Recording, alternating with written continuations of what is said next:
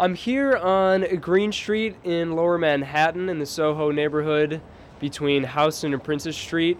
A lot of beautiful buildings, some sort of store, I'm not sure how to pronounce that. There's a Ralph Lauren, Warby Parker. There's one old house, it looks like, amongst all the other ones of really high ceilings, and at the end of the street is the climax of all modern civilization, an Apple store. The Greene Street block is in one of the most desirable neighborhoods in Manhattan, but it wasn't always like this. On today's episode, we explore the dramatic and unforeseen changes one city block can undergo in 4 centuries. You're listening to the Success Project podcast series.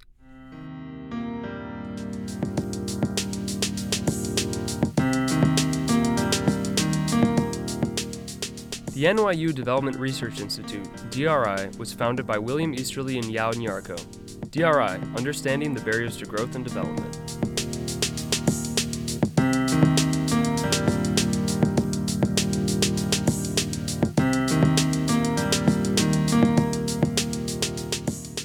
The Greene Street block we're talking about today is in Lower Manhattan, between Houston and Prince Streets, only blocks away from the DRI offices. The high-end retail and luxurious apartments on Greene Street today represent its latest chapter, but the block has undergone massive shifts in value and appearance. I sat down with Bill Easterly, co-author with Laura Fresky and Stephen Pennings of the paper A Long History of a Short Block, 4 Centuries of Development Surprises on a Single Stretch of a New York City Street, to get a better insight into the different stages of the block's life and what he thinks we can learn from looking at its history.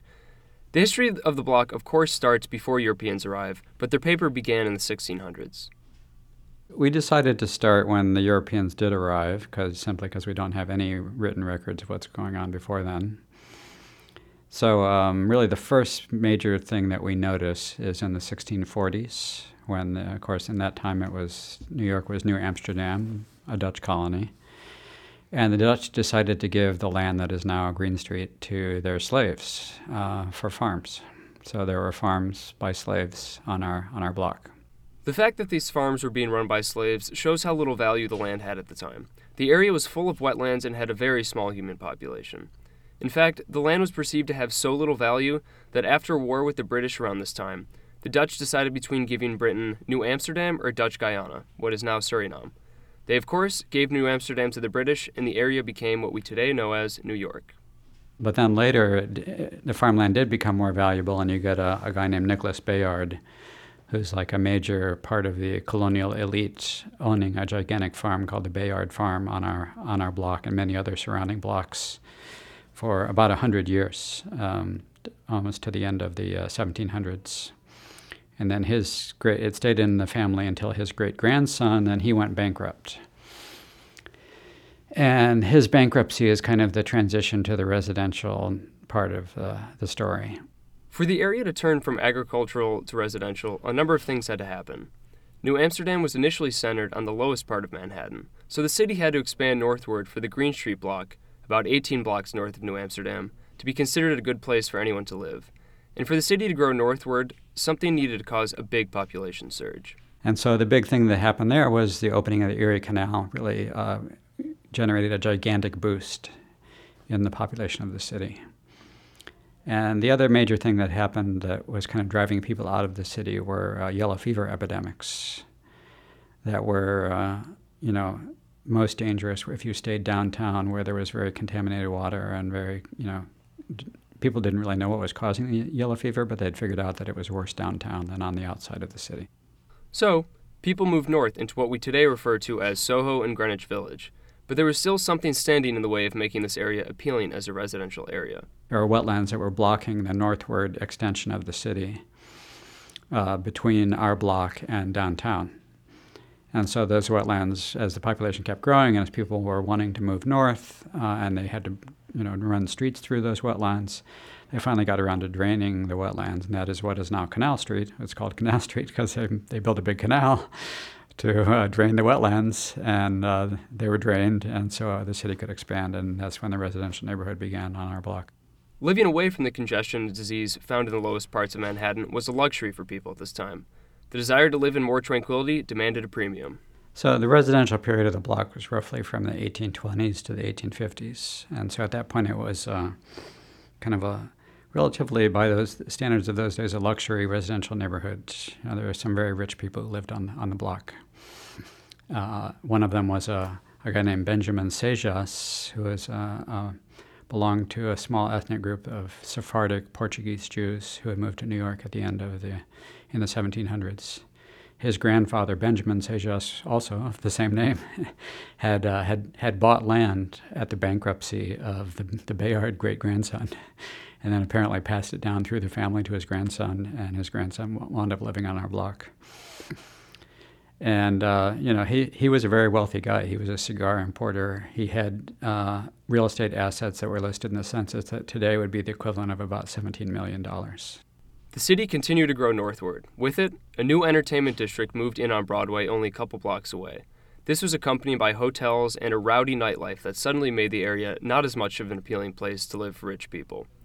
Instead, the physical character of the buildings and the proximity to this new district made it a perfect hub for what is sometimes called the world's oldest profession. The residential period had created these sort of housing stock of townhouses that are about 2 stories, that have lots of little bedrooms, which is perfect for brothels, of course. It was perfect for the families earlier. And there's only one of those left still standing on the block today, but we do have one that we walk by every day when we look at the block. In 1870, the block contained 14 brothels, the highest concentration in the city. As New York's population growth was driven largely by its role as a port on the eastern seaboard, sailors and businessmen came in looking for entertainment and prostitutes. But this brothel period didn't stick around for long. At that point, there's some entrepreneurs that come in, like the Meinhard brothers,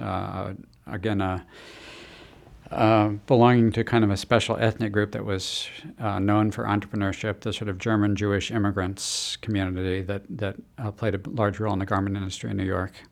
So the Meinhard brothers came in at 133 Greene, what used to be Benjamin Sejas' home, and then was a brothel after Benjamin Sejas moved out in a big hurry with his family to escape the brothels.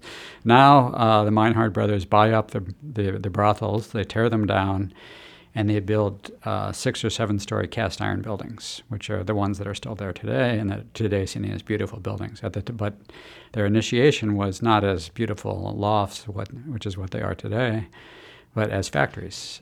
These were garment factories that employed lots of workers. And the kind of things that came together for this were both the workers had to be available, the markets for the garments had to be available. So all of this sort of came together for the block in about the 1880 is about the turning point when suddenly everything is sort of just right for it to be manufacturing. So at that point you have lots of immigrants living nearby. Russian Jewish immigrants are living on the Lower East Side. Southern Italian immigrants are living in many different little Italies that are all very close to the block. Both of those ethnic groups had a sort of background in the old world in either tailoring or sewing, and so they were disproportionately represented in the garment labor force afterwards. The other necessary change came with improving transportation infrastructure that made New York a perfect place from which to ship garments to world and domestic markets, with Greene Street in particular as the ideal spot. The block is not only relatively close to piers on both sides of Manhattan, but Vanderbilt's new railroad terminal was built in the 1870s where the exit to the Holland Tunnel is today, not too far from our city block. This made Greene Street a location accessible to markets by sea and the interior of the United States. At this point, the Greene Street block has already undergone changes in its appearance, character, and value that no one could have predicted. The surge in value from the manufacturing replacing brothels might not have happened if the area was zoned to have one specific use. That would have been prevented if some zealous city planner had decided this should be a residential neighborhood and had prevented any other use besides residential. That would have prevented the whole garment industry boom that was really necessary for creating the value. Also would have, trapped in place something that people really didn't want. At that point, people didn't want the block to be a residence. So why should the planner say what the block should be as opposed to local residents decide on their own whether they're willing to stay as residents, whether they're going to sell out to manufacturers? That should be a decision for the locals, not for some top-down city planner. Just like the entertainment district before it, the garment industry wasn't going to be on Greene Street forever. So the garment boom on the block lasts from 1880 to about 1910, And, it was great while it lasted for the workers and the owners. But it ends pretty unexpectedly. And what's going on that it ends so suddenly? One of the major things going on is the Triangle Factory fire that happens in 1911. That was a real tragedy for the nation, for the workers that died in that fire. And it really galvanized the campaign for safer factories. Ironically, the Triangle Factory was a few blocks north of our block, was actually a safer factory than the ones on our block. It had already implemented some improvements. Demand increased for new factories that were safer and much less susceptible to tragedies like the one at the Triangle Factory. So, the garment industry moved uptown. So then after that, what was left is kind of like some kind of low-value manufacturing, like cardboard boxes and paper products. And so, it wasn't nothing, but it was, frankly, turning into kind of an industrial slum. It was very grimy, low-value industry stuff going on, and anyone visiting the block would say, this is a slum. And that's exactly what the city planners who were paying attention started to have more power in this period, like the great city planner Robert Moses is sort of coming into power in the 40s and 50s. City officials saw no hope except to tear down the area and replace it with new buildings. But just as the block's changing character from residential to brothels, or brothels to garment industry, was hard to predict ahead of time, the potential value of Greene Street was inevitably misjudged by the city planners. So Robert Moses and the other planners were very badly wrong about the block being, something that required very drastic action, tearing down all the buildings and kind of having the city sponsor new buildings that would be supposedly better for manufacturing and try to save manufacturing on the block. That was a crazy idea, and they should have known from the history of the block that you can't really plan a surprise, that the block is one surprise after another, and you can't plan surprises. You just have to let the surprises happen.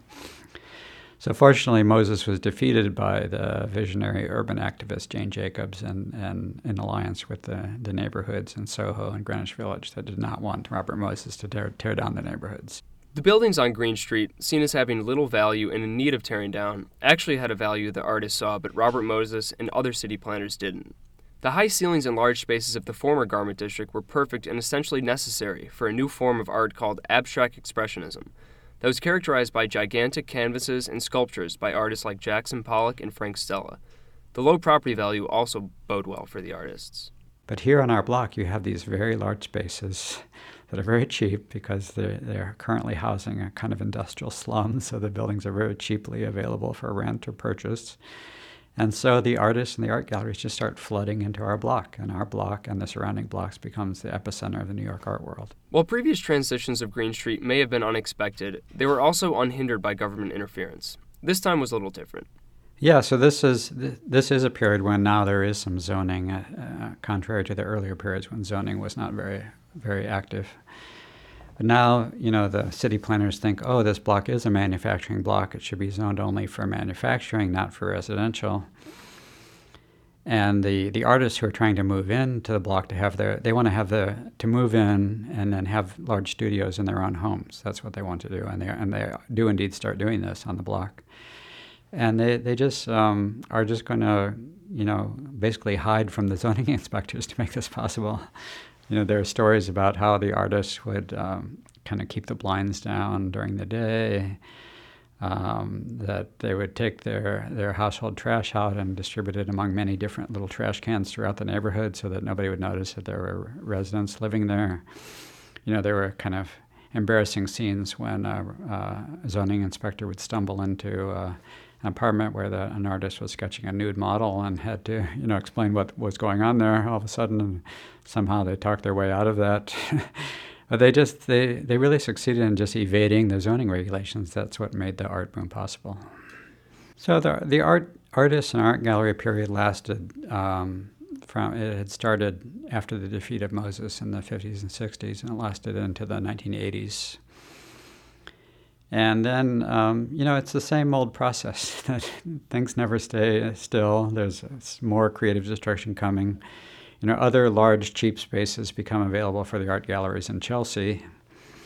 And now our block is starting to get pricey precisely because the artists and art galleries are attracting wealthier residents to move into our neighborhood. And by this time, the zoning thing has been fixed, and people have legalized artists, they've legalized residences. The cities kind of came around after the fact to kind of, allow what was already happening. The new wealthy residents drove up property prices, and a lot of the artists and galleries were pushed out to Brooklyn and other parts of Manhattan. The final step in the block's history is, and not the final, just the final until now, because there's no reason to think that it will not keep changing. In fact, what's fascinating about the block is even while we've been working on it, it's been changing before our eyes. So we've noticed some of the last art galleries going out of business and new stores coming in, even while we've been working on the project. And what are these new stores? Well, they're now the luxury retail. This is the luxury retail history of our block on the ground floor. The luxury residential co-ops are on the upper floors.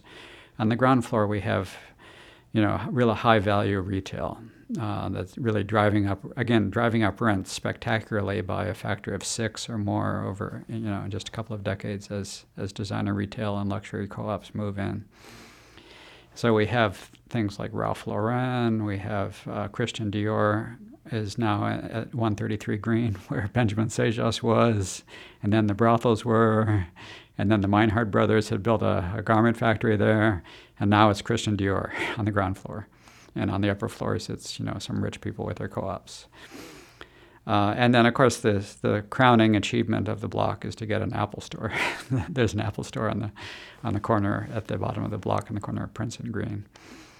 And that has made the block super hip. And so, this last phase is also, again, just reflecting some other changes that are happening nearby or far away. That,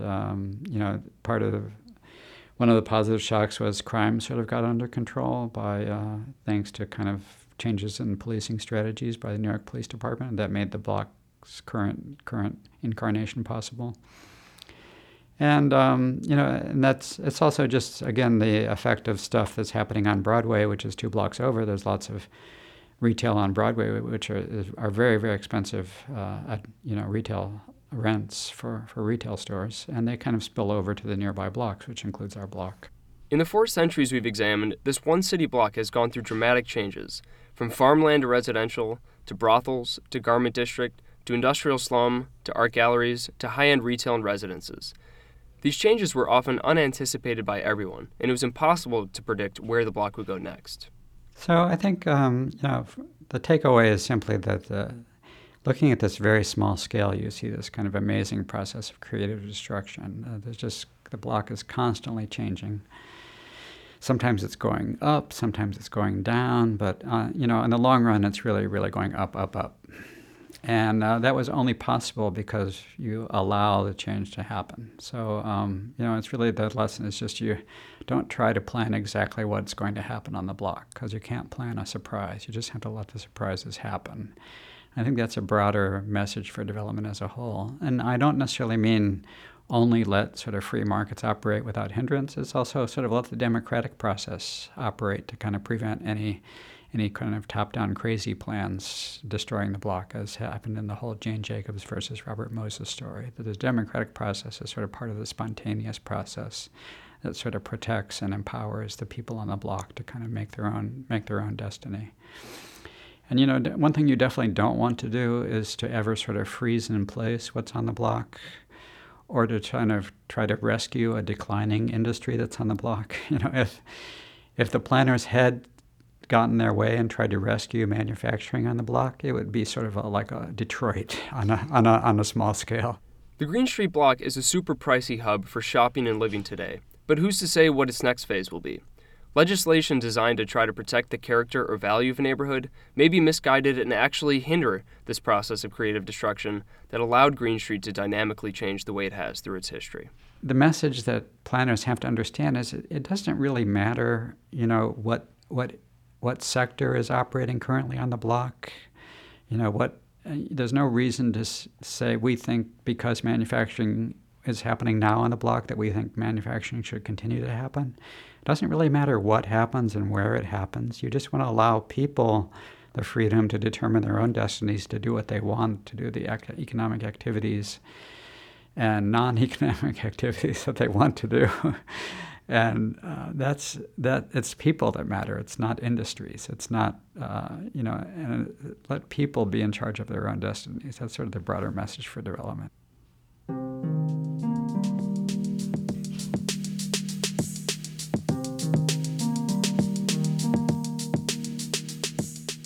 This episode of the Success Project podcast series was recorded in New York, New York, hosted by Will Comperl and produced by Carmen Cuesta-Roca. Visit nyudri.org to hear other episodes in our series, read the Greene Street paper, and learn more about the Success Project.